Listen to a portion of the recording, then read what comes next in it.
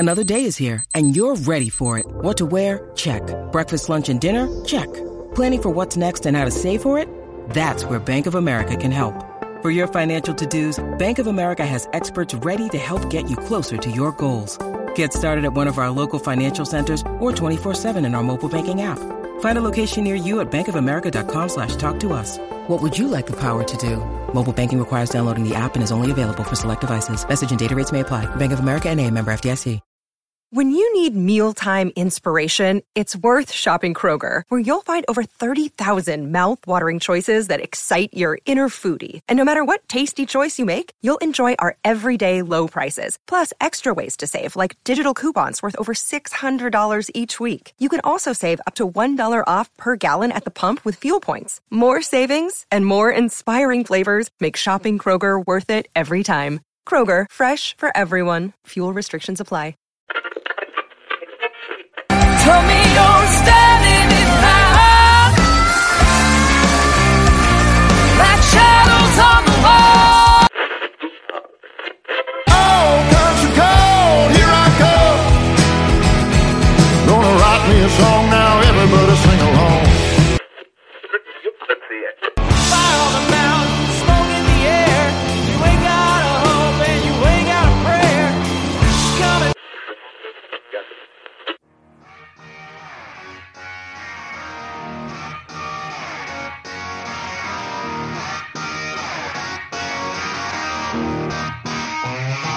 Welcome to the All Things Blues and Southern Rock podcast, a southern storm of bold, liberating rock, shot through with blues, soul, and gospel.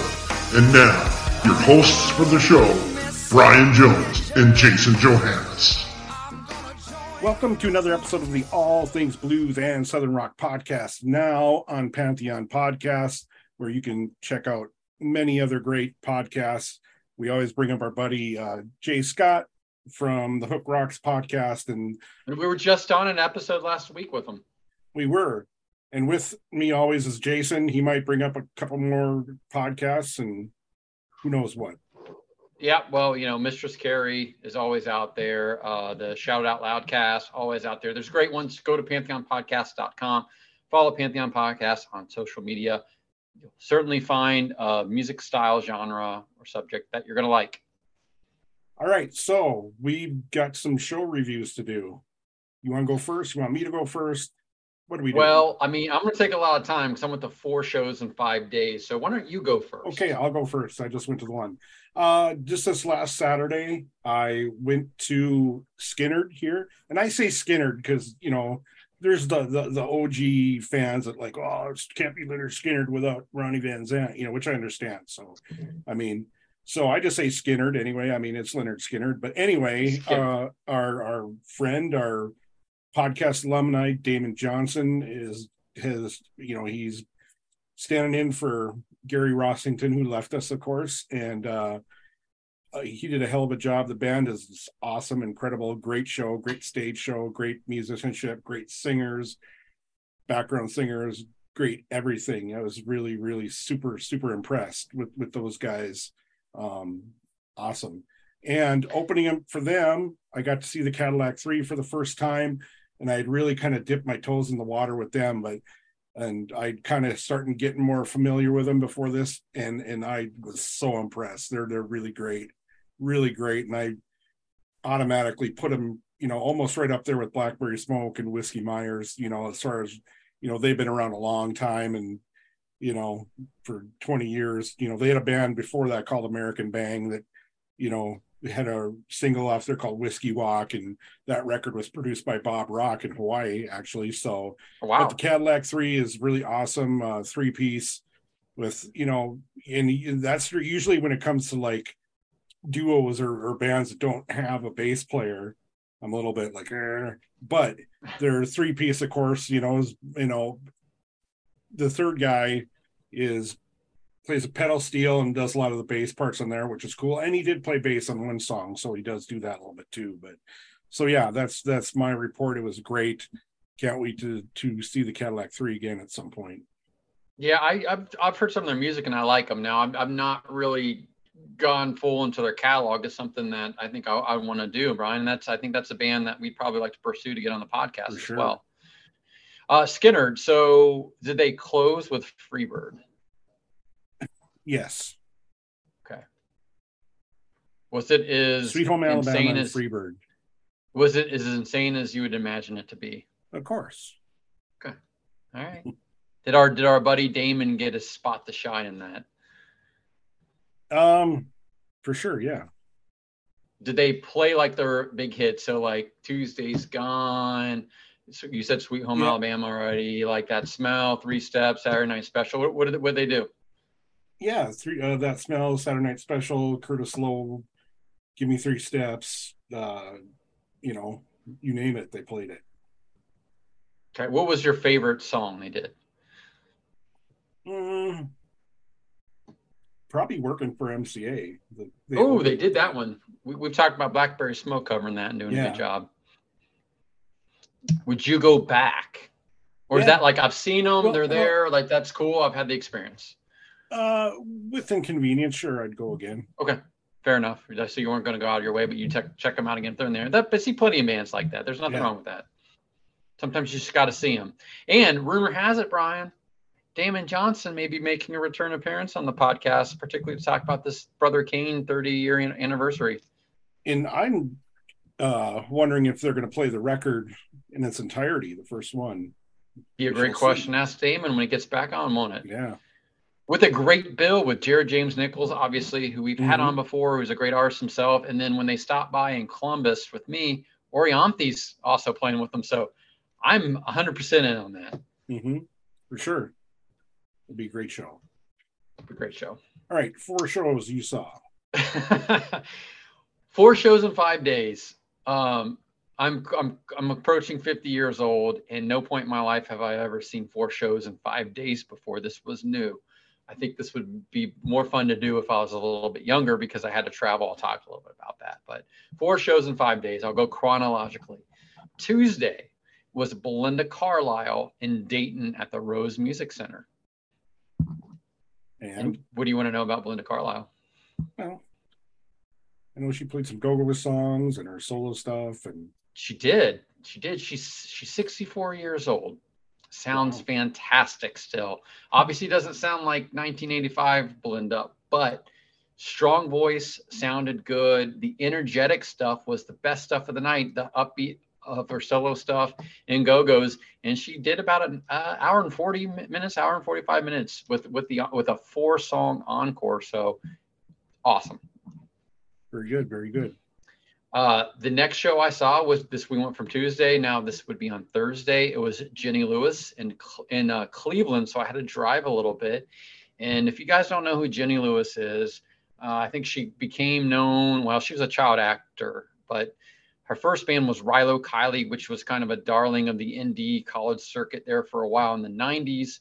And then she started a solo career. Her first record was Rabbit Fur Coat, which is very 70s country western. And then she sort of has this style that's alternative pop with elements of 70s country western with her. And she sounded great, very distinctive voice, had a fun stage show, had an all-female backing band, include the lead guitar player, which also played pedal steel. So my wife and I were very pleasantly surprised and enjoyed that show. It's great. I recommend seeing her if she's in your area. What Are you familiar with Jenny Lewis? I am not.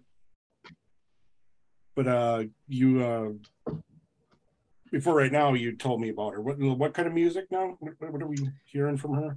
Alternative pop music with country western, 70s country western. That's how I describe it. That's a pretty interesting mix, but you'll hear it and you'll know. And she had an album a couple years ago called Acid Tongue. And on that title track, Chris Robinson and the Black Crowes sang background vocals for that song. So Yep. So I was going to say you saw some outside the ballpark shows, but just Belinda Carlisle it sounds like Jenny Lewis is inside her ballpark. She is ballpark adjacent for sure, Brian, and she might be an interesting one to talk to. Her kid acting career was in movies like The Wizard with Fred, what's his name from the Wonder Years, and then Troop Beverly Hills. She was in a Golden Girls sequel series. And then Rilo Kiley has some great stuff out there, so check her out. But her new music is probably pretty close to it, particularly the 70s style stuff. Moving on. Friday night, going back to Eaton, Ohio, and this time my wife didn't go with me, but my buddy Keith did, who's a big music fan, particularly blues and guitar oriented. But Leilani Kilgore played the Star Theater in Eaton, Ohio. Instead of that little bar we saw her play last year at Taffy's, she played the Star Theater, played an hour and a half, absolutely killed it. She's grown. Her band's tight as hell. If you like guitar and you like blues music, you cannot go wrong with seeing Leilani Kilgore. And what's her spectrum? Like, she played for an hour and a half, which would be so great to see. Playing her own stuff. She play any covers. She play any like straight blues stuff. Yes, all across the board. She did one cover. She did Jolene, Dolly Parton's song. Yeah. She did a great version of that. She played all of her solos, all of her stuff that's out now, and a couple songs that are getting ready to come out. She played and just crushed it, man. Just crushed it. Her normal drummer wasn't with them. I think she had another gig is what they told me, but pulled a guy who was playing in a young kid who was playing in a cover hair metal, glam metal band in Nashville. And he was awesome. Not only was he technically good, but he was doing all the flips and throwing his sticks and doing all the Tommy Lee-isms other than flipping upside down or being naked. Yeah, I'm always very impressed with people that come in and fill in with another band. Like they have like a very limited time to learn somebody's catalog. Yeah, professional musicians. And then they pulled this kid. He was a kid. He's like 24 years old. I mean, he's a kid to us, but they were awesome. And then they had a little bit of an after party at Taffy's. So my buddy Keith and I hung out with them, chatted a little bit more. There's some cool news I'll share with you offline, but that'll eventually we'll be able to say on here, and might even have a podcast about it too. But Leilani was great. She was on her way to that Summerfest show, or that one in Muncie, Indiana, with them Dirty Roses and Naked Gypsy Queens, and I believe the LA Maybe were all playing on. Right on. And then Saturday night was the last show, back to Dayton, back to the Rose Music Center. It was Ben Folds. A lot of you may remember him from the Ben Folds 5 in the 90s. He did his own thing. He was just him and a piano for this show. So it was interesting. I really enjoy. My wife's a mega Ben Folds fan, so we really went with her. But I do appreciate his music. But he told some fun stories. His piano work and his singing were really good. Our only complaint was a little bit of short show. Even with the encore, was only one song, was like an hour and 15 minutes. But a lot of fun. We were out early. I was back home by 10:30, even with that hour drive. So it was good. It was a nice, it was a musical spectrum. It was all over the place. Yeah, very diverse for you. I was right in our wheelhouse, but you got diverse, which is always good to be open-minded and listen to some other stuff and go see some other stuff. So I like live music, and you know what? It's nice to go to some shows that my wife can enjoy, because a lot of the Southern rock and blues where it's like jammy, she's not a big fan of, so she doesn't often attend those. Right on. Well, let's get into our guests, and I might get a little long-winded here because a lot of times I'll be like, envious of the South and like, man, if I was down there, I could, go see this show, that show, whatever. Now, like, I'm starting to realize part of all this is like, hey, this can happen up here in the Midwest. I've already talked about Fargo Brewing Company. I've already talked about the Fargo Theater, Bluestem Amphitheater. We talked to Jennifer Lynn. We talked to Joe Greenwood, Vintage Guitar Magazine, living 80 miles north of me. So there's like these little things. It's like if I had like, you see one of those crime shows, true crime shows, and they're trying to figure stuff out, and they put a push pin in, and there's like a piece of thread over here and have like little links up here. And I always like want us to somehow, or one of us somehow, if we can pull it off, to be part of some sort of a gathering, show, festival, whatever it might be. And a lot of times we'll take a look, and you get a lot more stuff up there. I mean, I get stuff too in Minneapolis, but like I'll look at like, man, I'm going to go to this festival or that festival down here, and then it's like start adding up on the on the ringing it up on the cash register, and plane tickets and rental car and all this stuff Dude, up, and it's like you start like weighing it out. And so what's great for me, I get to discover in this area of the country a venue that has a festival that's, it's in our, wheelhouse again, our ballpark. But we're talking about Riders Saloon in Henriette, Minnesota, and the owners thereof, Julie and Steve Higgins. They're great people, nice people. Yeah, great. And they have a festival called Northwoods Jam, which is in its fourth year, I believe, third or fourth year. And just to find people in this neck of the woods to build these kind of musical relationships with and build these music promotional relationships with is super for me. Like, okay, other people in this area of the country get it. I'm almost kind of getting more into this, like starting to stick up more for the upper Midwest, Yeah. It can happen here too. I don't know if this, that's part of the reason why this podcast exists, because I didn't have a musical community. Developed one from a lot of people down south, and now starting to develop more up here. And it's almost like I'm just like, it's becoming more clear to me. Like, that's like, I want to see, like it's my density, the line from Back to the Future. Yeah. George McFly, you're my density. It's my destiny, to anything I can do to help get things going on here. But yeah.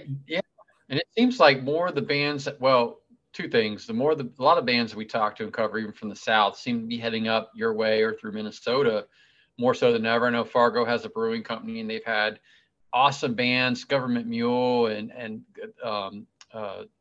Blackberry Smoke and stuff. Whiskey Myers, right, come through or are coming through with you? Yeah. I mean, definitely. Like, Whiskey Myers been here twice. Blackberry Smoke's been here once. Blackstone Cherry a couple times.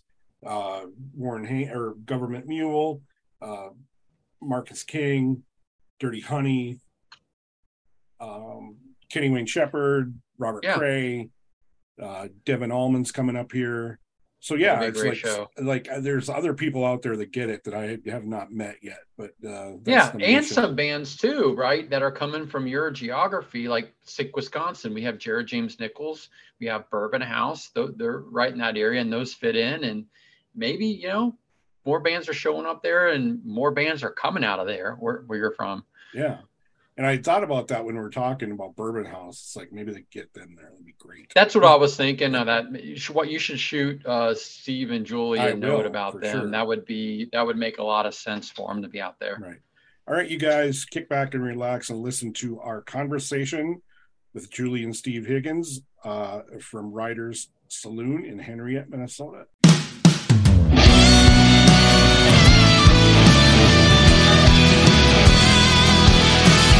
Oh, Mr. Medicine Man, won't you help me now? Won't you do what you can? Got a broken heart, holes in my shoes, playing this guitar, singing the blues. Oh, Mr. Medicine Man, won't you help me now? Give me something I can use, something to ease my pain. We're at the guest segment of the podcast, and Jason's going to introduce our guest for you guys. It's always my pleasure to introduce our guest. This week, we got a little bit different show for you, as you're well aware. We're going to talk through some owners of a live music venue and bar from Brian's neck of the woods. So with us are Julie and Steve Higgins from Riders Saloon. How are you guys doing? Good. How are you? We're great. Thanks for having having better us if I on. was where you guys were, sitting in the saloon and having a one. That's what we do. No, we wish that's what we did. And you're all in Henriette, Minnesota. Let's tell the listeners, like, how is that, like, closer to Minneapolis or St. Cloud or? Boy, it's kind of right in the middle of everything. So we're about 70 miles north of Minneapolis. Okay. And about 60 miles east of St. Cloud and about 90 miles south of Duluth. Okay. So kind of right there in the middle of east central Minnesota. Yeah. I lived in Duluth for like 5 years. So familiar with that area up there and everything. So Yeah, it's nice up there. So you guys own Ryder Saloon. You want to tell us like how that came about?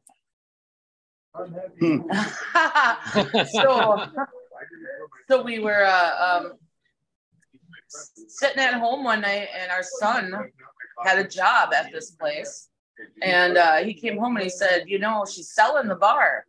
And we kind of looked at each other and went, huh. And I don't know what possessed us to even do it, if you want to know the truth. We'd both been in very different places, different jobs. I was a school counselor. Steve worked in construction. And we came out here one day and we looked out at the property where the Jam is now currently held, the Northwoods Jam. And we said, we could do things out here. And then we bought a bar. Here we are. And here we are. Well, going from school counselor, Brian, going from school counselor to bar owner, construction to bar, it's pretty similar in a lot of ways. Yeah, but some of it is. Yeah, we actually met working in a bar in 1998. So we were both employees of a different bar in the area, and that's where we met. So we both worked in the industry briefly, but now we are very much into the industry. So it's been a fun ride. That was in 2018. So we've had it for 5 years now. Hello, Pantheon Podcast listeners. Christian Swain here to tell you more about my experience with Raycon earbuds. Our family now has 3 pairs of Raycon earbuds around the house, and my wife just grabbed a pair of the Headphone Pros to replace some headphones from a company that was double the price. And yes, she loves them. Now, if you haven't pulled the trigger on a pair of Raycons, or even if you have, but you're in the market for another pair because they're just that good, well, now is the time to check them out, because they just launched their upgraded model of the best-selling everyday earbuds. With Raycon's upgraded everyday earbuds, now you also get active noise cancellation, ergonomic design, and multi-point connectivity that lets you pair with 2 devices at once. New quick charge function, 3 customizable sound styles, plus awareness mode. Available in a variety of vibrant new colors to complement any and all skin tones. I even have a pair of earbuds in a cool green color. I have tried just about every earbud known to humankind, and these Raycons are fantastic. Seriously, if you've been wanting to check out Raycons, there truly is no better time. You're going to ask yourself why you didn't check them out sooner, and Raycon offers a 30-day happiness guarantee. So what are you waiting for? Go to buyraycon.com/Pantheon today to get 20% off your Raycon order, plus free shipping. That's right, you'll get 20% off and free shipping at buyraycon.com/Pantheon. buyraycon.com/Pantheon.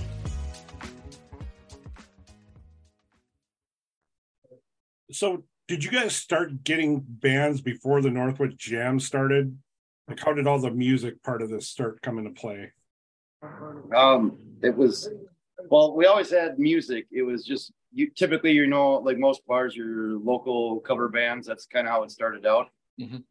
And we did get to know a few people that do have music connections, and something happened with another bar. They were going to have a Ward Davis show, and something went wrong during COVID. And in a couple weeks after that Ward Davis show, they were going to have Alex Williams. And the owner of that particular bar decided that he wasn't going to do live music until COVID was over. So we got the Alex Williams show, and everything kind of just snowballed from there. Right. Well, right before that, we were trying to get into this, to the genre. We had the bands, and we really wanted to support people who were doing their own thing. And that was a big deal to us. But, it's hard to make that switch, especially where we're at. I mean, we're like 10 miles from a gas station, that's how, and so we're in the middle of nowhere with a local clientele who was really just used to what they had, and there was nothing wrong with what they had. It was great. It's a bar. You throw some music out there on the weekends and listen to some 90s country and have a good time. And there was nothing wrong with that. We just really were a musical family. So I taught piano for a lot of years. My kids play guitars and sing and drums, and piano. It's just been a musical household. And my son was starting to write some music with a friend, and we just decided, we really want to do this. It was really hard to make the switch because the very first show we had of the Plot Hounds. Yep. Sorry. Yep. So the very first show that we brought out that was musicians playing their own music was the Plot Hounds. And we pulled teeth. It was like pulling teeth to get people here for a show when they didn't know any of the music they were going to play.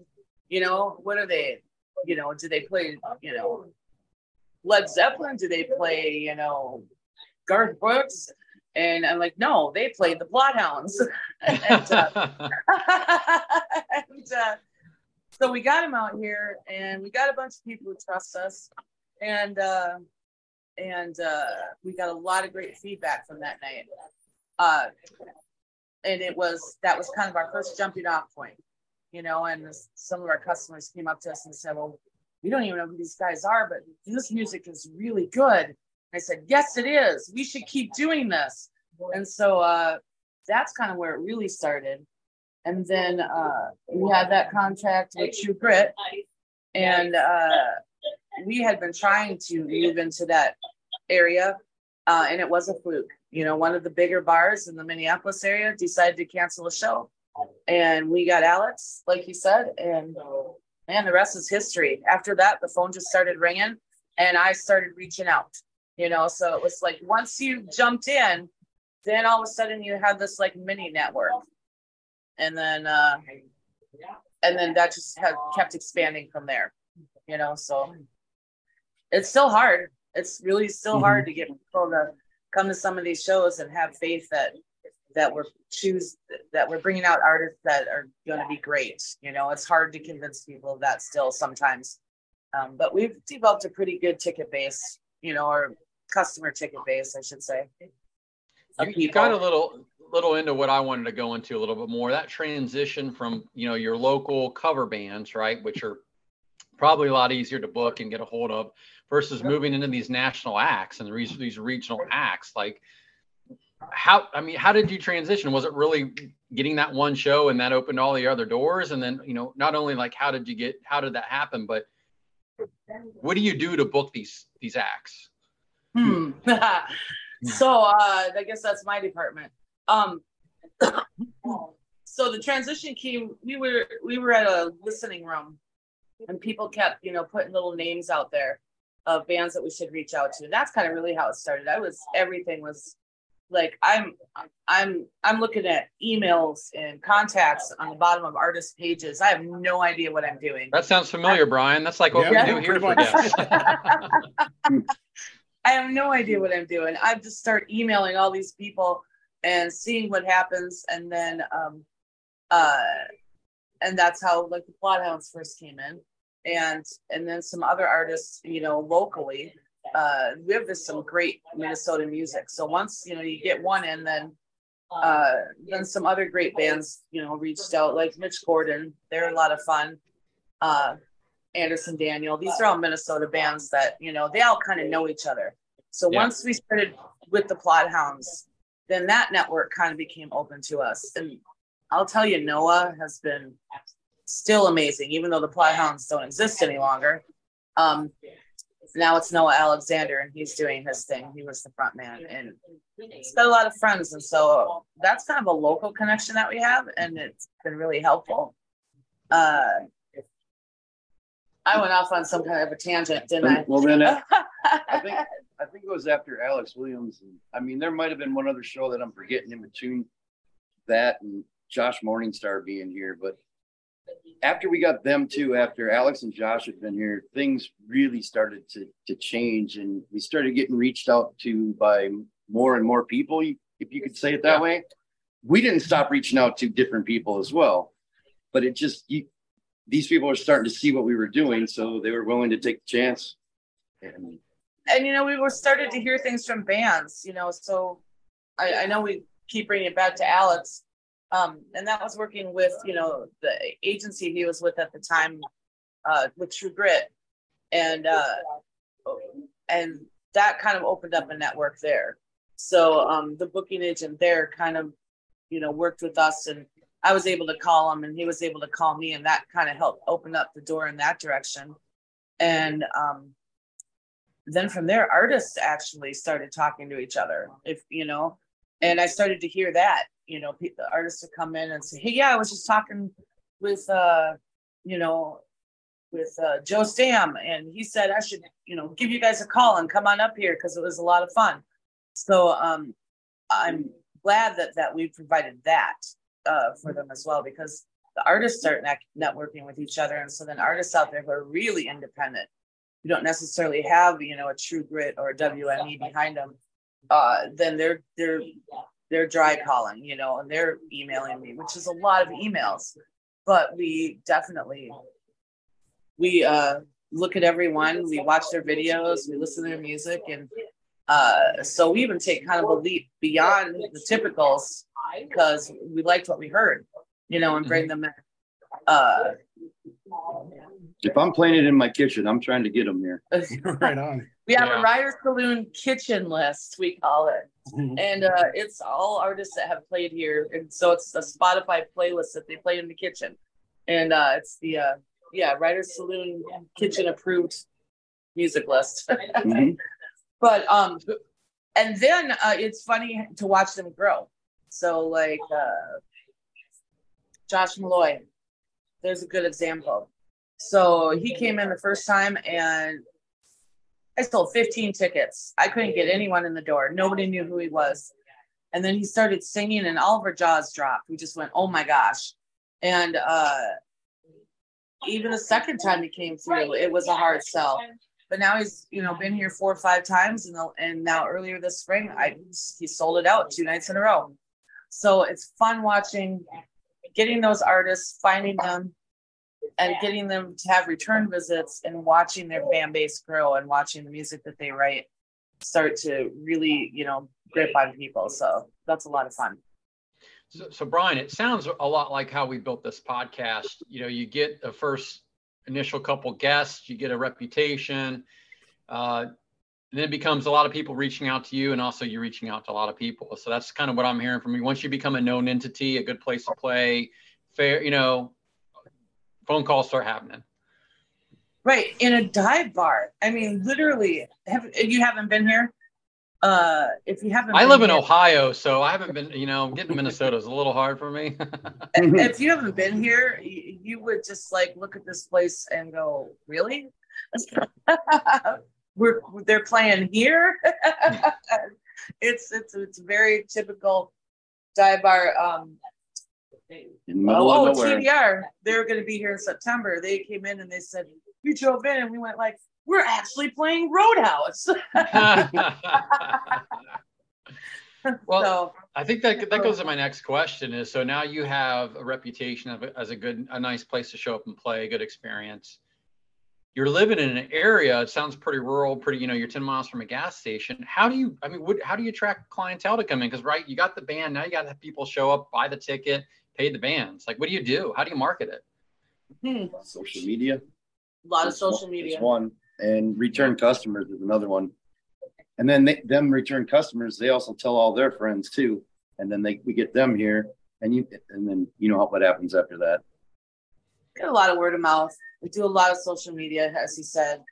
For larger events, radio. That's been, social media has been most of our best ROI, they would call it, has been social media. It's been our best return. We have an email list of people who have joined up that want to know what's coming up. So we'll send out email marketing for sure. But to tell you the truth, I'm really bad at it. So they probably should be getting more emails than they do. Just run out of time in your day.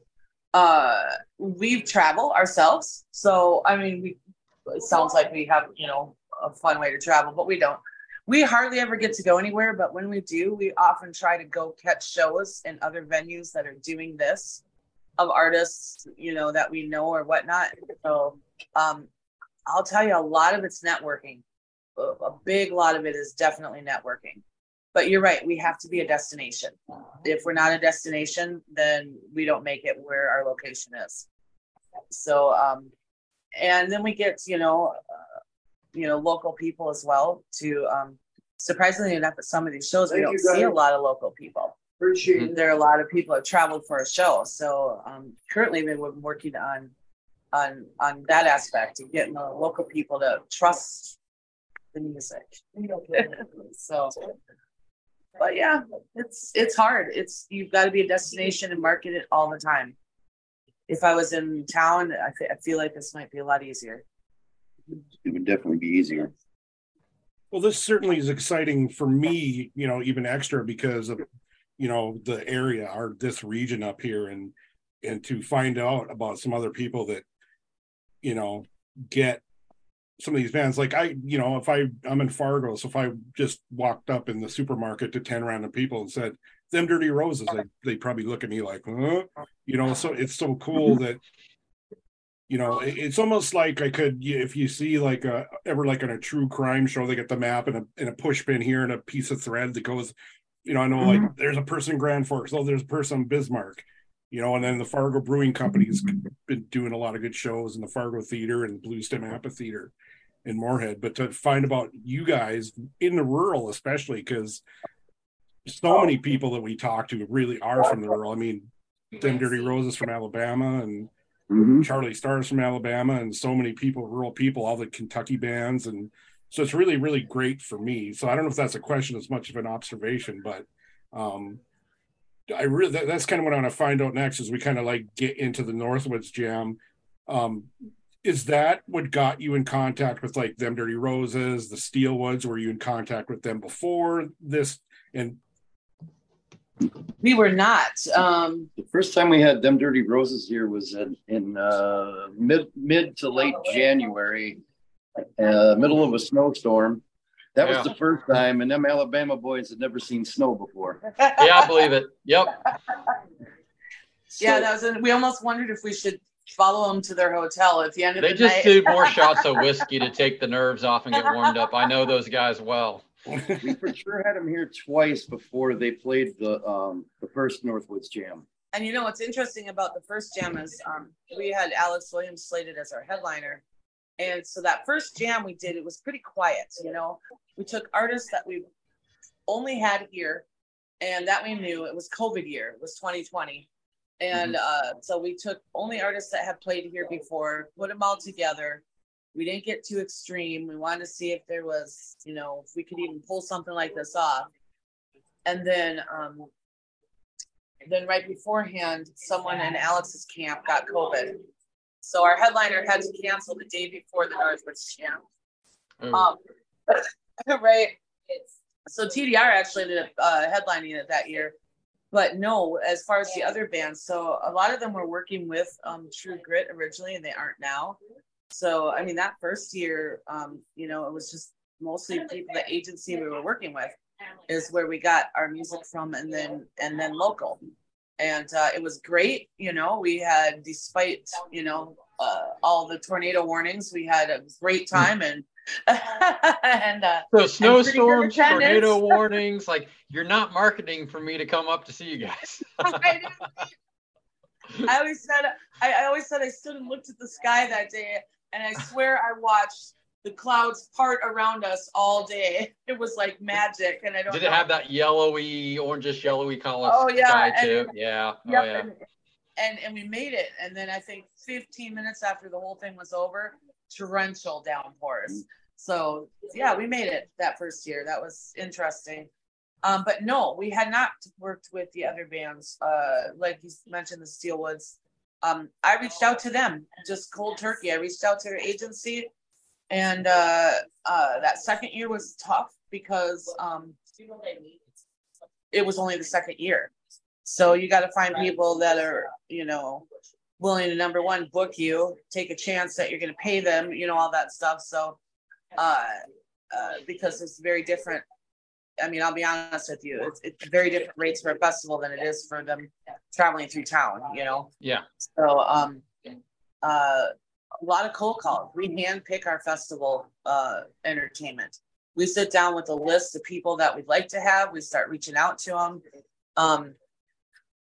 I know a lot of big festivals don't work that way. They get an artist, and then the booking agency gives them 2 or 3 more to go with it, type of thing. And we don't do that here. We handpick every artist that comes through here, and we just hone down our list, and we hope that people will love the lineup.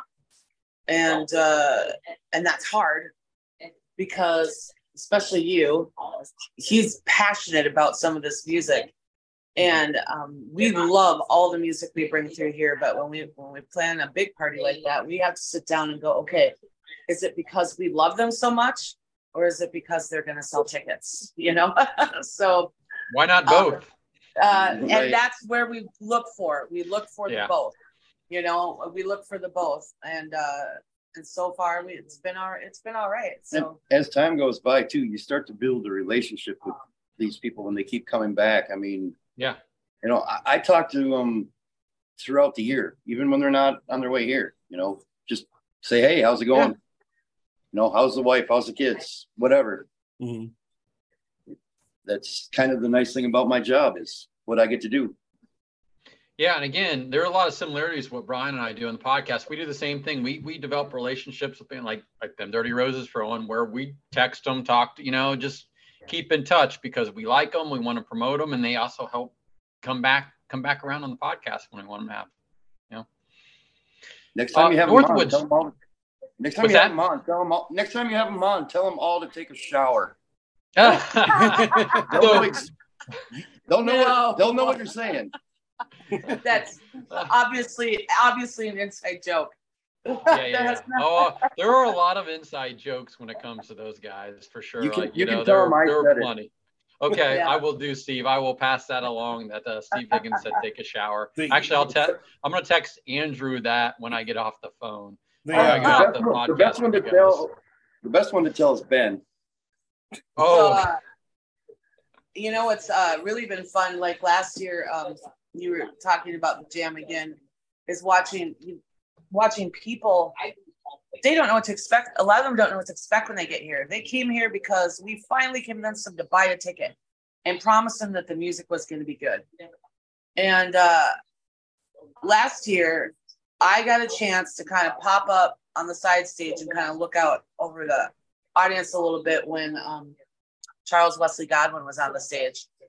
And I could see these people who, are hemming and hawing and didn't know if they wanted to be here.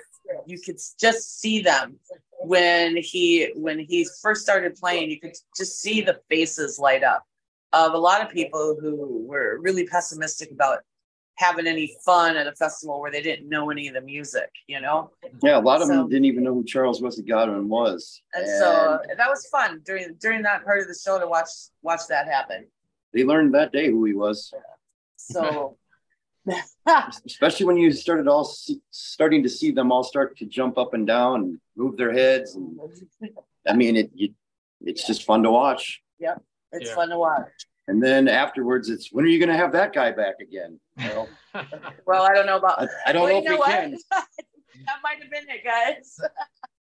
He's moving and grooving now. Well, you never know. When they have these good relationships and good experiences, sometimes if they get bigger, they like to come back and do a little smaller show for the people that treat them right. Yep, sometimes. We'd love to have him back anytime.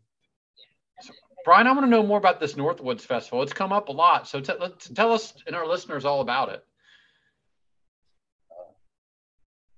It's one day of really, really good fun. That's what I can say about it. It's a lot of work. She does most of it. I do very little. I don't know. This year we have 11 bands over one day. Yeah. Like, what time do you start? What time do you end? All right. So we started the project. This will be our 3rd year. And I assume it's the summertime, not dead middle of winter, right? Coming up on August 26th. So nice. A week after my birthday. Available. I should have planned my birthday to go up there. Still tickets available. So the Northwoods Jam is just one day of Americana, Red Dirt, Outlaw, Southern Rock. It's just kind of it can be a Mod Podge, and each year we've learned and grown just a little bit more, and we've gotten great feedback from the crowd and have a lot of returning customers who, wait for the lineup, in January, and it's a big talk. So we drum up a lot of interest there, but so we go one day. This year we actually spread it out a little bit. So this is the first year that we're moving into a night 2. So one day music starts at noon, goes till approximately 10:30, 11. We have 2 stages. One of them is the main stage, of course. This year it's Noah Alexander from the Plot Hounds is kicking off the day. And then another local, well, they're local to us, but they're not a local band. They're called the Devin Worley Band. They're going to play after that. And then we have Kenny Fiedler and the Cowboy Killers, Alex Williams, Joe Stam, Tanner Usry, and then Whitey Morgan is headlining this year. And so that, that's, to me, that's a killer lineup, but that's me. I love them all. And then we have a second stage that we showcase some smaller artists and some Minnesota artists on, and so they play while the main stage is being switched out. This year it's Samuel John and Luke Hendrickson and Matt Pudas, the White Iron Band. Those are all kind of local. And then Tyler Anthony is coming in from Nebraska to play that stage as well. Mm-hmm. So we start at noon. We go till about 10:30, 11. It's just, this festival is so much fun because a lot of the artists have played here before and know the place. A lot of the artists, just mingle with the guests throughout the day. Not all of them. We never promise that. We never promise them anything. Yeah. But several of them just, hang out for the day and just have a good time. And ticket holders, customers really love that, to be able to catch them and have conversation with them. And then this year we expanded a little, and our VIP ticket holders get an extra show on Friday night. So we have Tennessee Jet coming in on Friday night for them. And then on Saturday night, they get an after party with Eli Howard and the Greater Good. Right. So got a lot of music coming. So it's one big, long, busy, fun, amazing day. And every year we lose sleep until it's over. Because we're essentially just a little dive bar throwing a really big party. So I want to go a little deeper into like how this was conceived, how long you had thought about it, and then if you can somehow maybe even go in deeper, like the logistics of how, Because Brian and I want to do our own festival one day. Help us out here. They're going to say don't. I think they're going to say don't. We originally talked about partnering with another local business and doing something, because we have acreage out here. And it was talked about on and off for a while, and nothing really ever came of it. So we backburned, we tabled it just a little bit. And then a couple months later, we talked to each other. I'm like, we don't need another business to do this. Why don't we just do this on our own? Mm-hmm. So we sat down with a booking agent that we used quite a bit. And we sat down with them and went, hey, what is the feasibility of making this happen? And that's how year one got going, is because we had a lot of help from that booking agent. And then we had bands that we were already familiar with. And I'm going to be honest with you, it was COVID year. And in COVID year, it was a lot more economical to put on a party like this, because of all the restrictions out there. They lifted the restrictions right before the jam, but until then, everything was just, nobody was making money. We weren't making money. Artists weren't making money, but damn it, we were still throwing this party. And so the first year we learned a lot of lessons. We learned many things that we really should have been doing and many things that we should never do again. So that was big lessons learned that year. And I can't remember which they were. We had a whole list that we talked about right afterwards of things never to do again. And I don't. And if I find that list, if we find that list, I'll send it to you. Yeah, please email it to us because I'm going to take some notes. Don't ever do this again. And we, what did it take logistically? So we had the start of a stage here that was here from the old owners. And I know a lot of festivals will rent big stages in, and we wanted to keep it a little bit more intimate. We didn't want to throw a huge stage out here, and well, first of all, they're expensive, and but so we wanted kind of a permanent solution. So we took the stage that was already out here, we built onto it. So that was the first big expense that we had, was making a stage large enough for most of the acts that we'd like to have out there. Now, if we grow, there's going to be a moment where we might have to start, bringing in a larger stage, but we haven't reached that point yet. We're still keeping it kind of intimate. Our big thing here is to be intimate. And so we don't sell more than 1,000 tickets, and just have a good time, big music, small festival. And it would be awesome if it became a kind of an exclusive deal where everybody just sold out in the first day and we didn't have to sweat out ticket sales for 8 months. That would be the amazing moment of my life. But so the stage was the first big thing. Then we had to go out and figure out if the ground was high enough, low enough, where we needed to do something there. We're still actually working on that. That's a work in progress. Last year we started, building up like a road, I guess you could call it. It's not a real road, but just a driveway. And this year we were just working on trying to get more, because we have people who stay overnight. We want, if you get an inch of rain, it can be kind of hard to get out if you don't have, some kind of a driveway to get out of. So yeah. Last year we did get almost an inch of rain that day, and we were happy to report that everybody got out except one. And I almost think that wasn't on us. They tried to drive through the low spot. He went where he wasn't supposed to go, and he found out why he wasn't supposed to go there.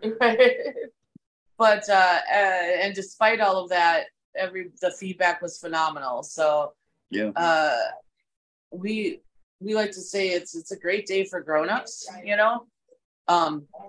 because everybody just seems to get along. And I don't know how to describe it. It's just a feeling that you get out here. The artists are there, having a great time as well. It's fun to watch all of that transpire. It's like everybody becomes one kind of a clique that day of people who just want to, hear the music, which is what we're going for. We keep adding vendors every year. Now this year, but we handpick those as well. So you're only going to get like 3 or 4 vendors here because, we only sell 1,000 tickets. So you don't want people to sit out here all day and not make any money off of their vending stuff. But one of the things that I was really excited about this year is we went to Mile Zero Fest in January. And we were there, and there was this vendor there called Inappropriate Trucker Hats. And I said, I have to have her. I have to have her at Northwoods Jam. This is one of the funnest things I've ever seen. And so, I emailed her after that, and she's coming up from Oklahoma. So that's going to be fun. Be nice to meet her. Turns out her and one of our artists grew up in the same town. So, so she said, yes, I'm coming. So that'll be fun. It was Tanner Ussery, wasn't it? I think it was Tanner Ussery, yeah. So it's just a lot of, it's hard to say, when you try to talk to somebody about how you're doing it, it's really hard to give them a step-by-step process. It's more of did this work? Didn't it work? Should we try this? Should we table that, and then you put something into place, and then you sit back and you hold your breath until it happens, and then you'll know if it was good or not good. If it works, keep doing it. If it doesn't, don't do it again. That's right. I mean, it's really a wing and a prayer here. It is. That's really what it is. So infrastructure is pretty important for sure. If you're gonna pull something off, infrastructure. You gotta have power. You gotta have space. You got places. Yeah, you gotta have toilet. You gotta have places for people to park. You gotta have production for your stage. It's just, you gotta have people come. We have volunteers every year, so that's awesome too. And you definitely need help. Yeah, and then you need a bunch of people who are willing to help you do it. And that's what it boils down to. And you should come. We should see you there. Yes. You were talking about the vendor from Oklahoma, and it's nice to hear that there's people coming from farther away, and obviously we know them Dirty Roses. They're pretty much tour nationally. A lot of the bands we talk to from the Southeast, they're kind of in that region, and maybe the Georgia Thunderbolts is one that gets a little further out, because they're they're hooked up with Richard Young from the Kentucky Headhunters, which is a good thing to have in their hip pocket. But are there artists that you've reached out to that don't quite come up here, or some that that you've ever reached out to or didn't reach out to because you kind of wouldn't think they would come up this far? Like in the beginning, yes, they're never going to drive all the way up here, and that stopped us from reaching out to some people that we probably should have reached out sooner to. It turns out that a lot of the artists would love to make a northern run, but they're in the same boat as we are. We don't know which bands will come north, and they don't know which venues will book them. Unless they have a booking agent that is familiar with the venues. So I found that booking agents up here have no idea who to call in the South, and booking agents in the South have no idea who to call up here. Not all of them. I mean, just some of them. I think that's a crutch for some of the bands that are trying to widen their base and get out there.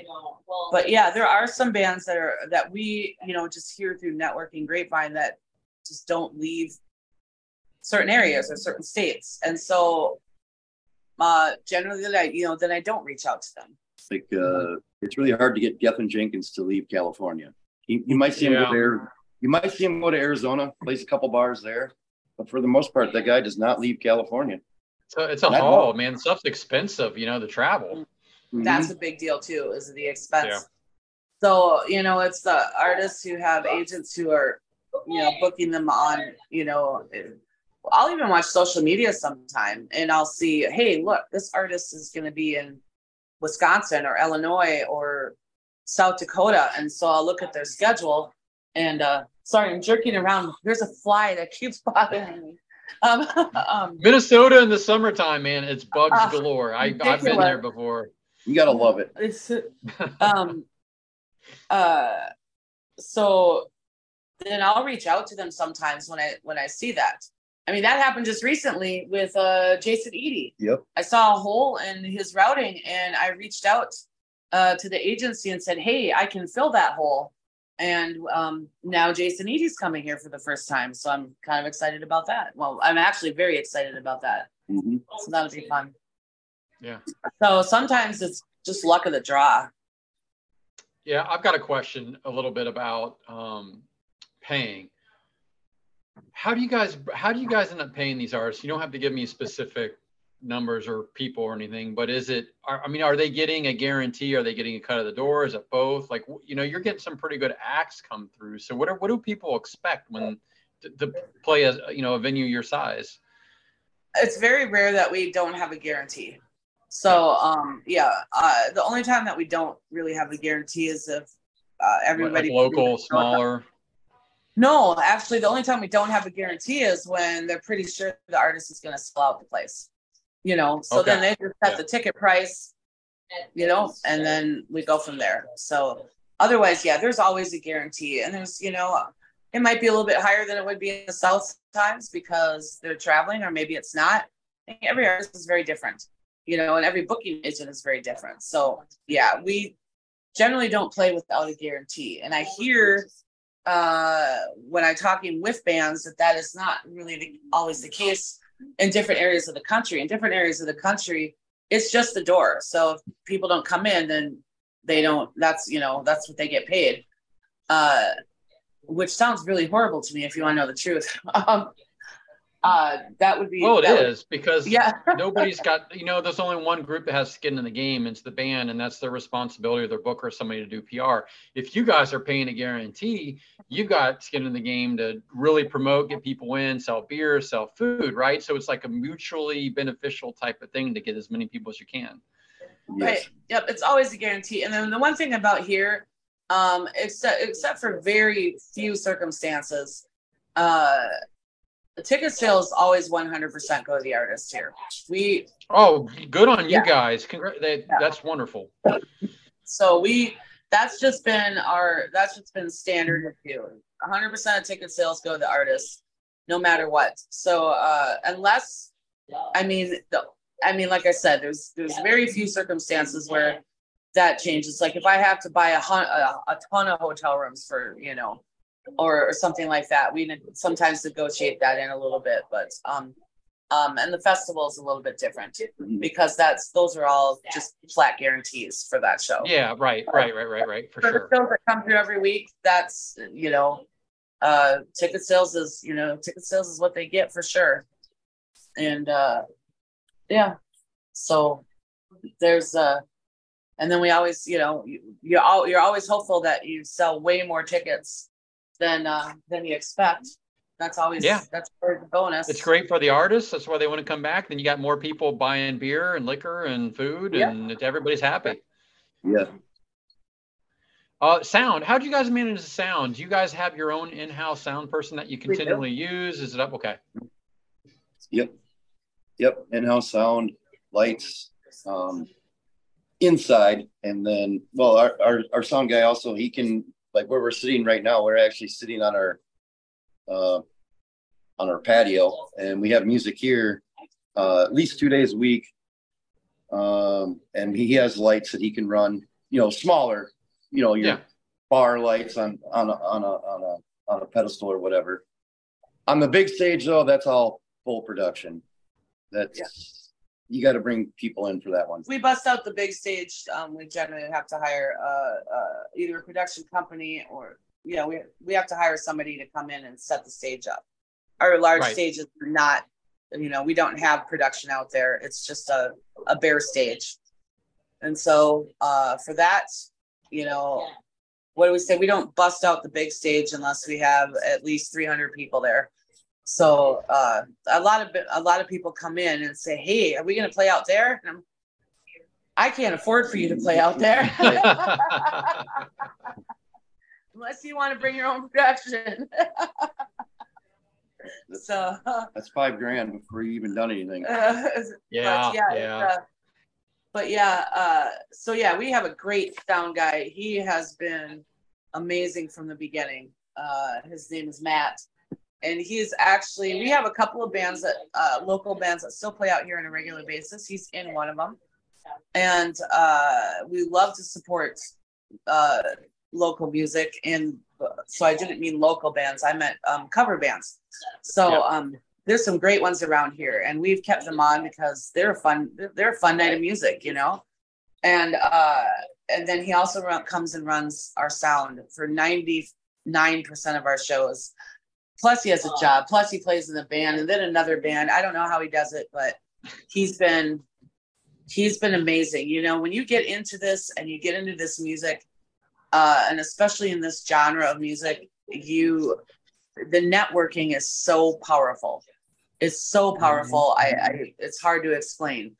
From, the production company that comes out for the jam as a friend of this person and that person, And, we didn't know what we were doing. I called the guy up and I'm like, I have no idea what I'm doing. How does this work?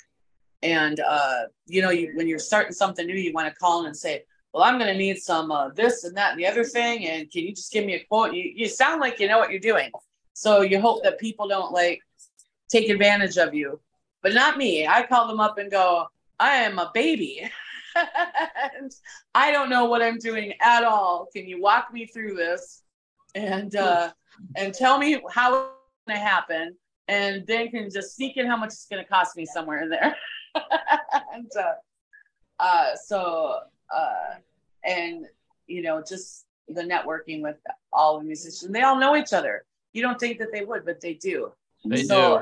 Honestly, the most powerful thing we've got out here, especially in this genre and of both the fan base and the musicians, is networking. That is super powerful. So is there any way to kind of project, looking at the future, plans for the next year after, or is it really need to focus on this year? What do you have plans for, how much bigger it could get, or just ideas? Or yes, we already have a list of artists that we already have our lists of artists for 24 that we kind of are going to go with. So we're planning that part of it. We want to get to that point where we know we need to expand, and then decide what to do. Do we become more exclusive, or do we get bigger? I don't, there's a lot of huge festivals in this country.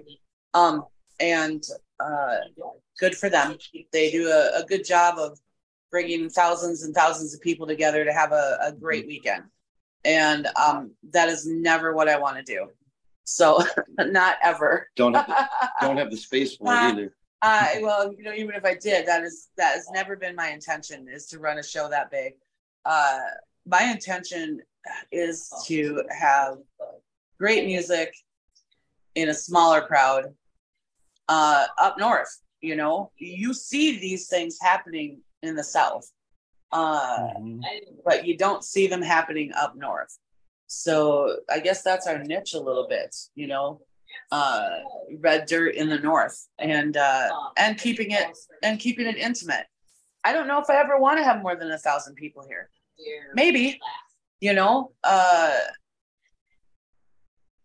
I think we cross that bridge when we find it. I think we have to get more comfortable with the amount of people that we have here already. We need to pull one off that we didn't look at each other at the end and go, oh my God, what just happened? But yes, we talk about it quite a bit. If we had, this, we could do this. If we had that, we could do that. And you never know what might happen. But I know I don't ever want the Northwoods Jam to be a festival for the masses. But do I want to grow some? Yeah, I think I would like to grow a bit. A little bit. But for right now, it's hard to visualize. And like I said, we're just a small business throwing a big party. So that would involve working with other people. And I'm not sure if we're ready to do that yet either. You're building up to it. So, two-part question. What are some of the favorite artists that you've had already play? And then what are your bucket list artists to have show up to play?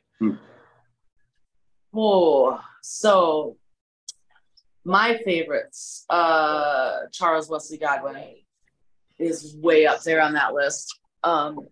Josh Malloy, Courtney Patton, and Jamie Lynn Wilson. That's one of my favorite nights of the year. It's actually coming up in 2 days. They'll be here. So on your calendar, yeah. They're on my calendar. They come once a year in July.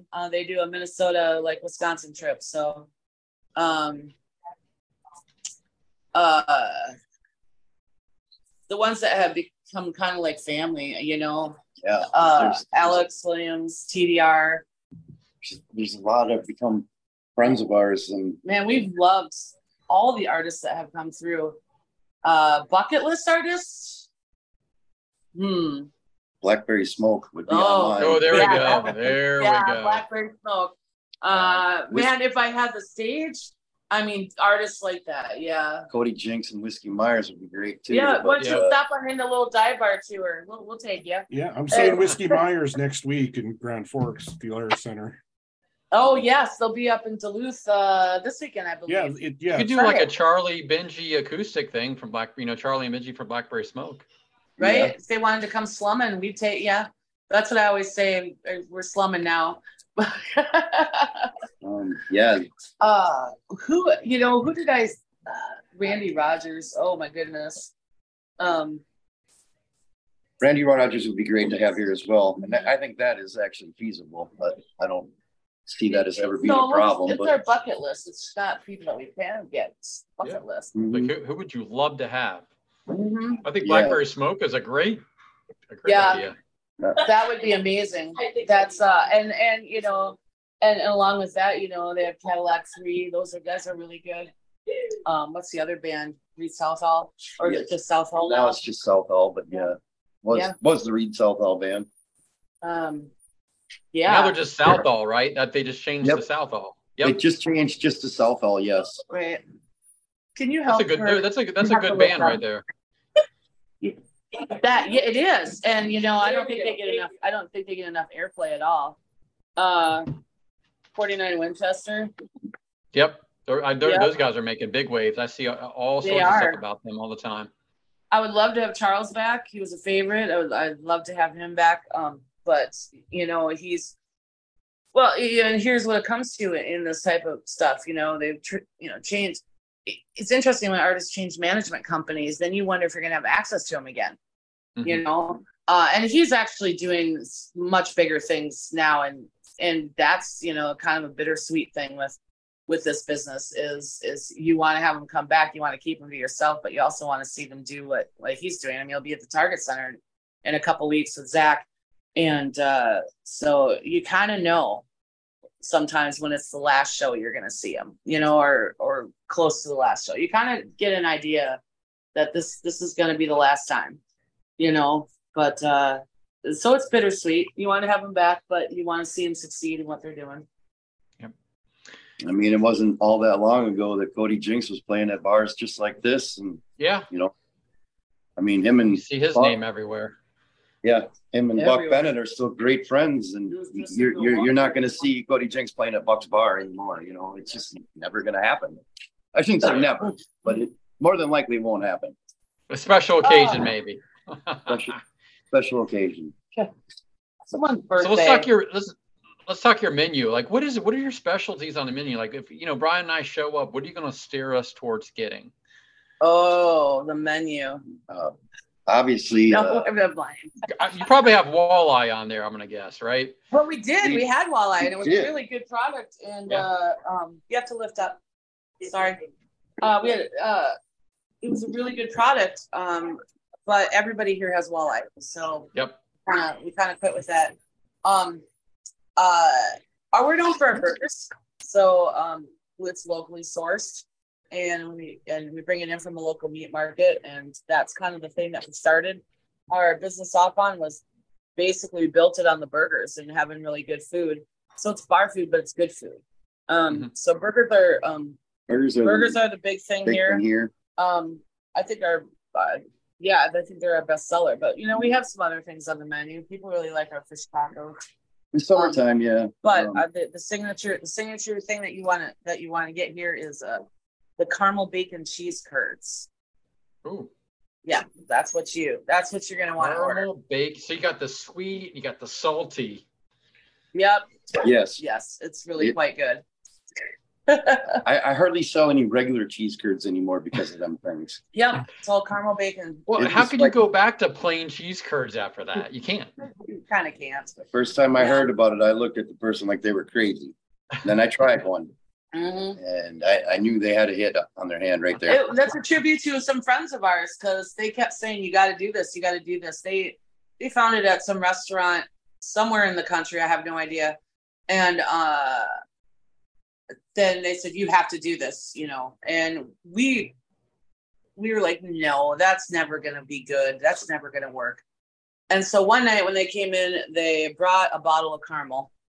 And they said, we want to order cheese curds with bacon.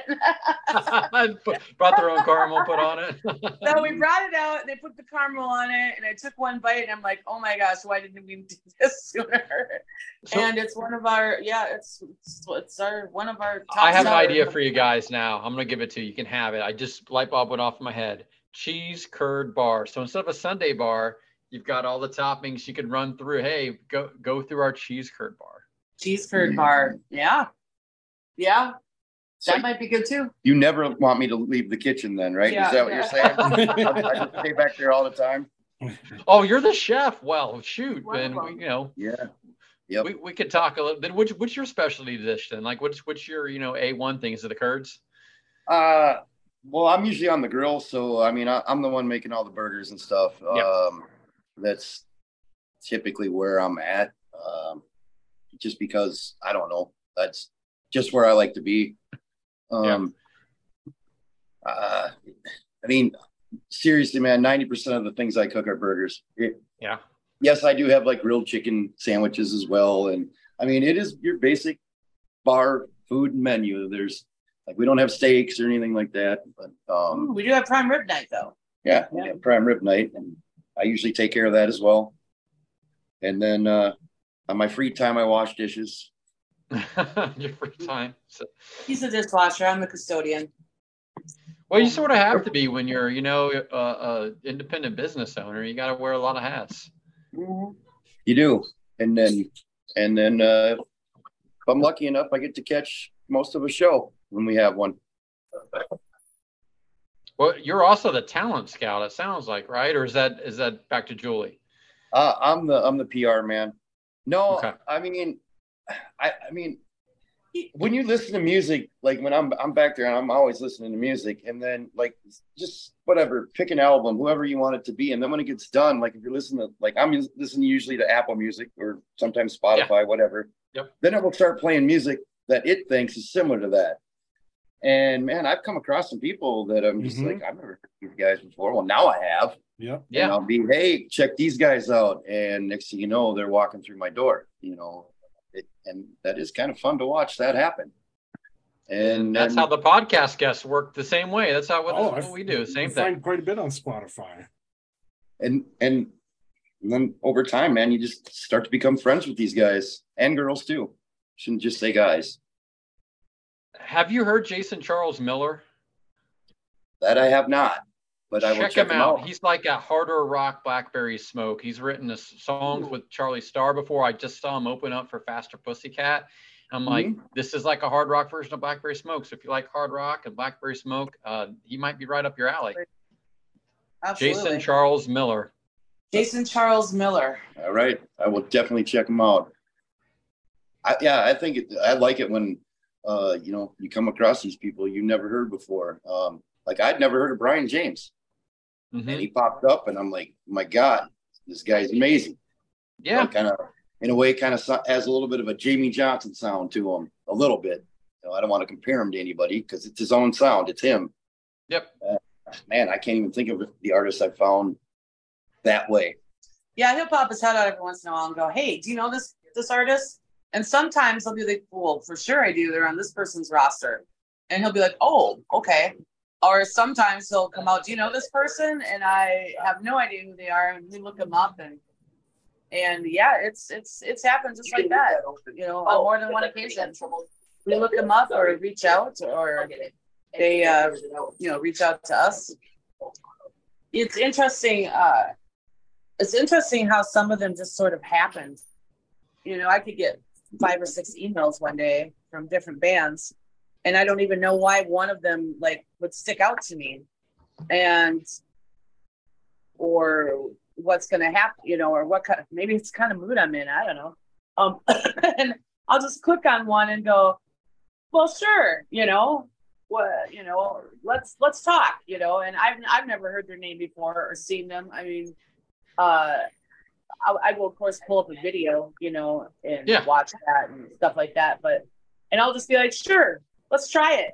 And some of those bands have become friends have become regulars and people that if I wouldn't have clicked on that email, would I have ever known, Joe Stan, we brought him up here and I think he played to maybe a dozen people the first time he was here. No, it was the first time he played here is regular we're sitting, and he played to more than that, but it wasn't a lot.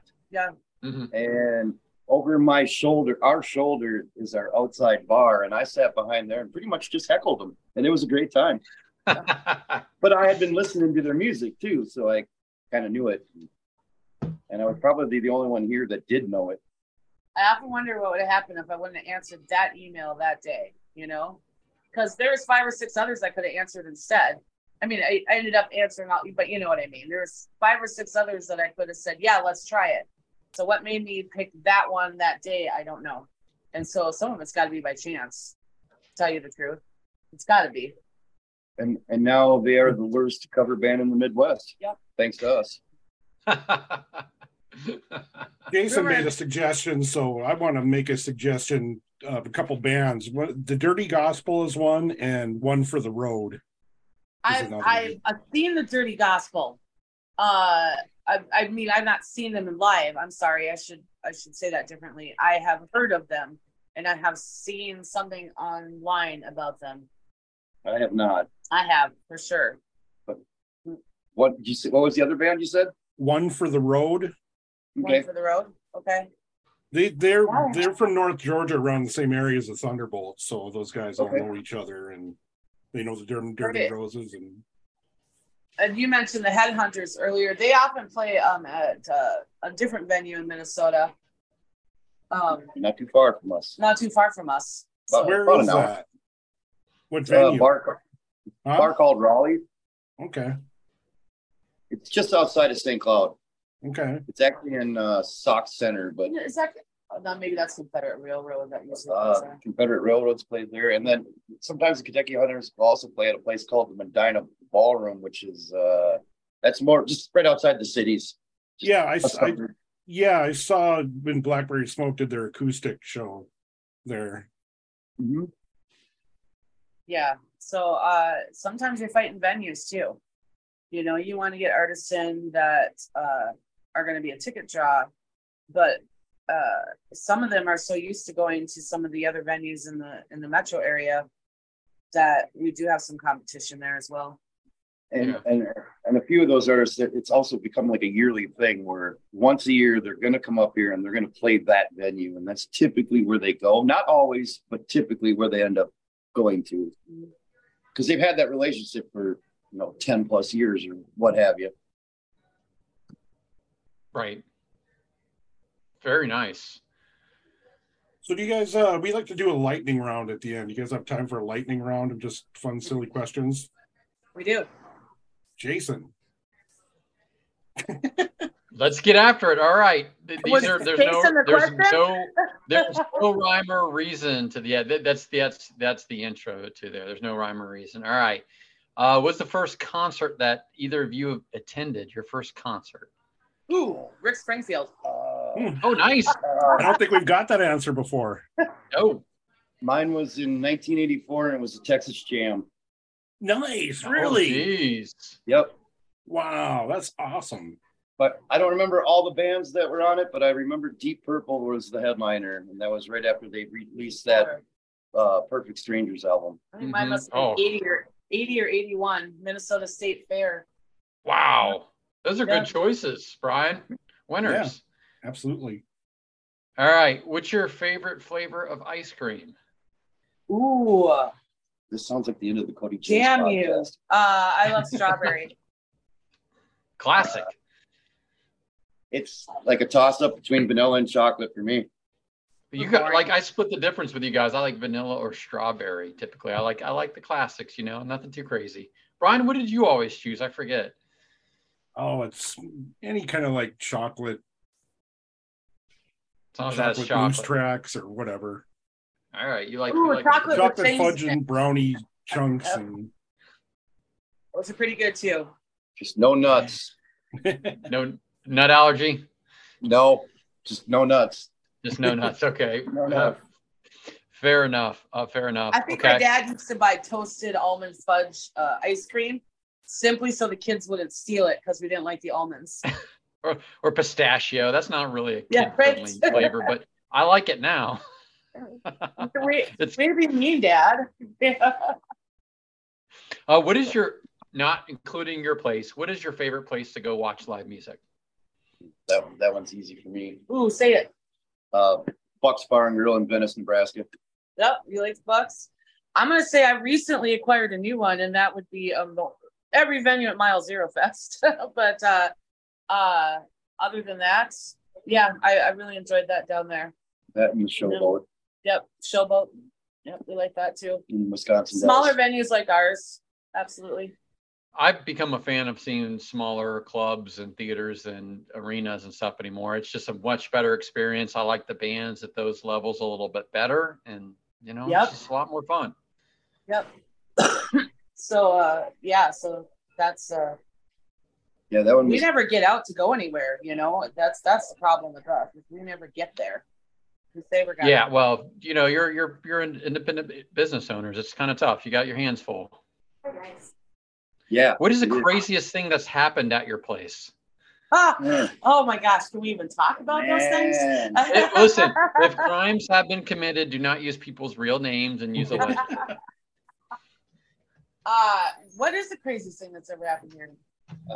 I mean, I want to feel like it was recent. I want to start a list. Dude. I mean, I'm two really, really, really, what can I say it? You can't say names. Older people. Okay. Mature audience. Way into retirement age. Very mature audience. We're damn near pushing 80s. They were having fun in their car one time, right in the front row parking spot. They were parking. That one. You know what? Parking. That was interesting.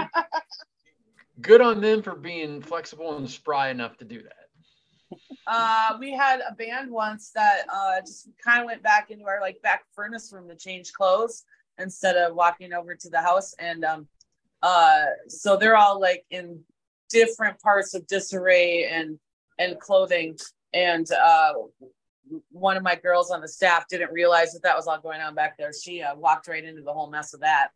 So yeah, she didn't know, air quotes, didn't know. That could be. She's still smiling. I bet she is. Yeah, no, that couple that were parking, that was a pretty good one. That's there's got to be more, but you put me on the spot, so yeah, I can't think of any now. After we're done, I'll probably think of 10 more, but probably. But you always have those things that stick out, and you immediately had the car parking, and you had the walking in on the clothes changing. Yep. Yes. Yeah, that was good. All right, my last dumb question for you both is: give us one of your guilty artist or musical guilty pleasures of music-wise. We see all the bands that you have here, and they're the bands you're like, what's a guilty pleasure? Somebody that's probably not going to show up at your bar. The one we listen to in private. Lady Gaga. Ooh, 100%. Dude, she can legitimately sing. She's a very talented artist, Yep. Lady Gaga and Shinedown. Those are two that. Yep. Mine would, it's kind of a toss up for me. It would be either, there's so many. Probably Pantera and Waylon Jennings. That's not a guilty pleasure. No, that's that's a pleasure. I mean, yeah, I'm Pantera's a southern metal band, not a southern rock band. But yeah. Pantera. Ooh. And I met them when they were an 80s band, and I was in 6th grade. Wow. They were in the glam metal. They were glam metal. That was before Phil and Rex were in the band. Yep. We'll take Pantera. We'll take Lady Gaga. That's that is a little bit outside the scope of what you do, and both are still touring, so you never know. You may get an acoustic show or a one-off show from them if you try hard enough. Yeah. How about Together? That would listen. I've seen her. I've heard her. Yeah. Yeah. I've also heard her do Led Zeppelin a cappella, because when she was getting started, was in cover bands, and she would cover Zeppelin and some classic rock, and she could do it. Yeah, she's got a set of pipes on her for sure. She can sing. That woman can sing. Yep, she's not one of those fake, pop artists that get there on other things other than talent. Yeah, I even drugged this guy to a Lady Gaga performance a few years ago in St. Paul. Mm-hmm. He especially loved the girls wearing balloons. Yeah, it was interesting. And then the girl that wasn't a girl. And then interesting. It was it was an interesting show to be at. Actually, it was a lot of fun. Yeah, I think you might have even had a little fun. I had fun. Okay. Very entertaining. A lot of production goes into that. I learned a few things that day. Yeah. Yes, there's a lot of production in that show, but evidently not as much as there is on this new Taylor Swift tour. Holy cow. That's craziness. Yeah, my daughter and wife saw them in Nashville, and it's a whole big thing. A lot of costume changes and all sorts of stuff. Yeah, I can't even imagine the production costs on something like that. That's part of the reason the tickets cost like what they do, and they're going to arenas and stadiums. Yeah, makes sense. Yeah, makes sense. It's just $1 million, a couple $1 million every night just to get this up and running. Yeah, can't even think of. I can't even imagine. Yeah. But somebody's making money. Yeah, well, I presume she's making a lot. Guys, it's been great talking to you're the first time we've had a bar venue owner get on to talk to us a little bit about what's going on. Great insights, a lot of similarities to kind of how Brian and I run the show. But my last question to you is, where should we send people to find out more about Ryder Saloon, the artists that are showing up there, all the good stuff that you guys have going on? Right. So RyderSaloon.com, of course. We generally have all of our artists coming through right on that. It's a great website. Really well done. Really well done. Oh, good. Thank you. Then we have a northwoodsjam.com. That's specifically for the jam. Yep. We have Facebook pages for both. So Ryder Saloon on Facebook, Northwoods Jam at Ryder Saloon. And then we have a music group on Facebook. That's where we get heavier into posting about the music and the events and the things that are happening here. And that group is called Ryder's Saloon Music and Events. And I think we have about 1,500 members now. Something like that. Yeah. So we're getting there. And that is where you're going to, find all the posts about all the music. You're going to find the photos from the shows. You're going to find people who have tickets to a sold out show that are actual ticket holders and not ticket scammers, as you see all over the place. So that's a good resource for customers for sure. Well, I just followed both of them right now immediately while you're telling me. So everybody else that's listening, please go out and follow them.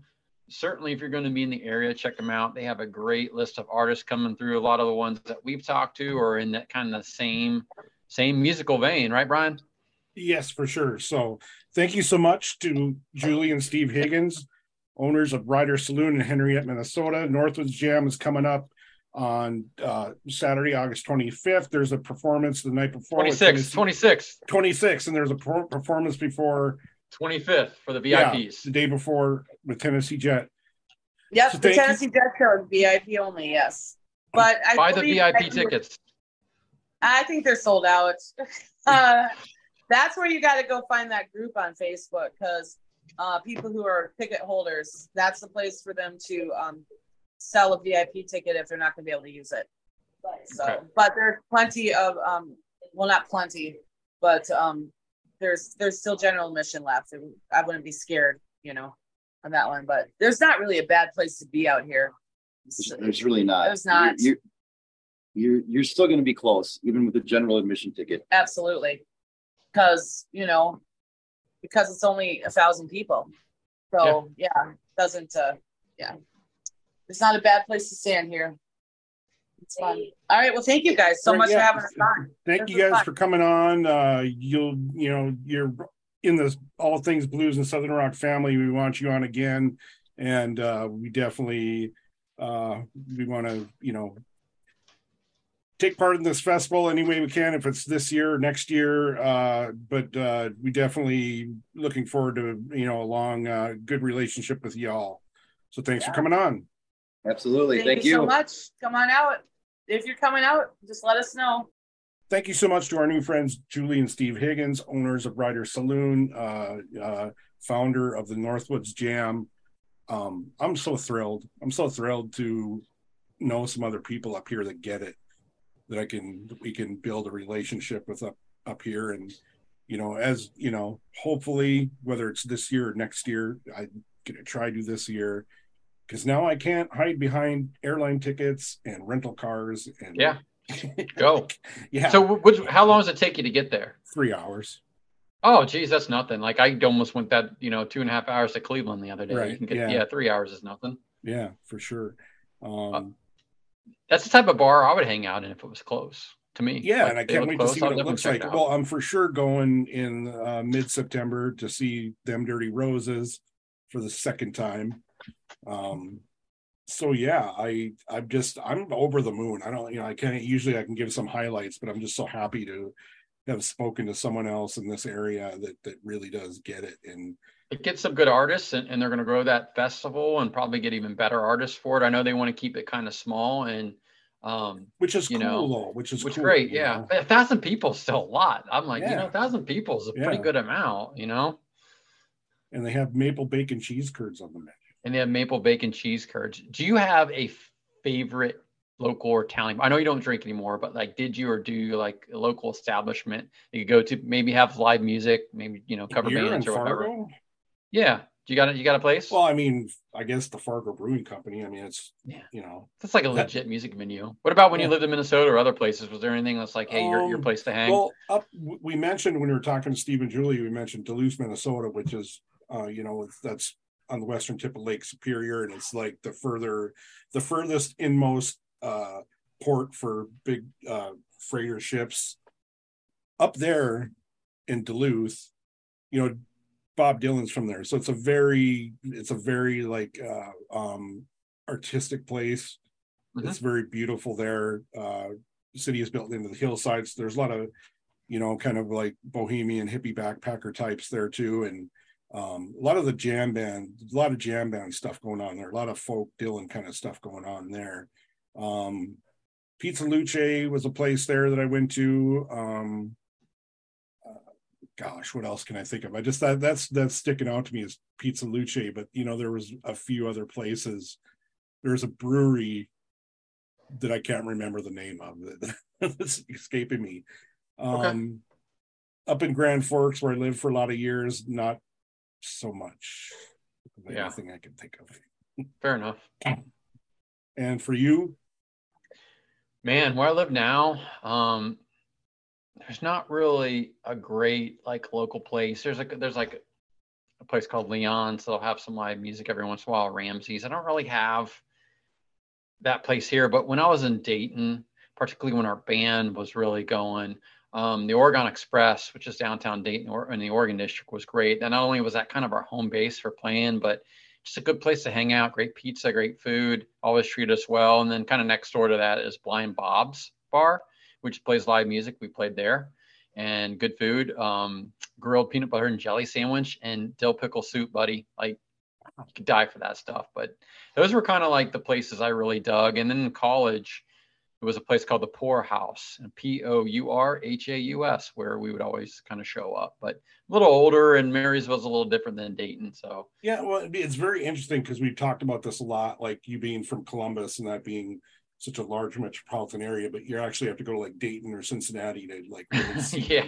to see a lot of the stuff I want to see. Yeah, unfortunately.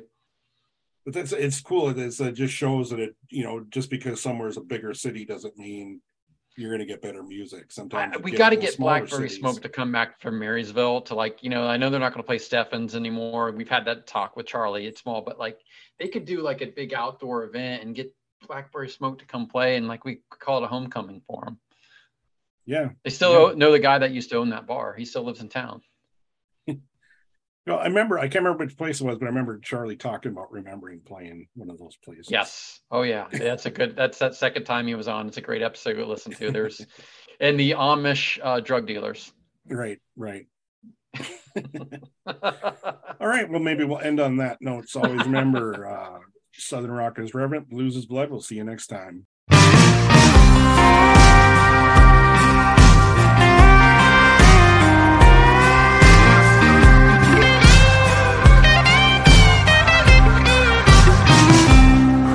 got holes in both my pockets, where all the money goes. And this guitar life is lonesome, it's the only life I know.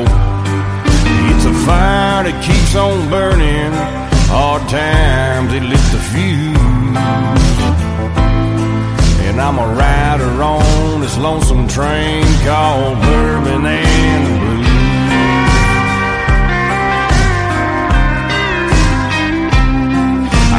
One foot on the ladder, the other one on the slide. Jesus and the devil, they just won't let me decide. I keep getting the same advice St. Williams never used. Now I'm somewhere south of Birmingham with Bourbon and the Blues. And they say, boy, you ought to change your whiskey ways. They don't know it ain't my choice to choose. It's a stubborn kind of crazy, keeps my head here in the news. And the only friends that understand is Bourbon and the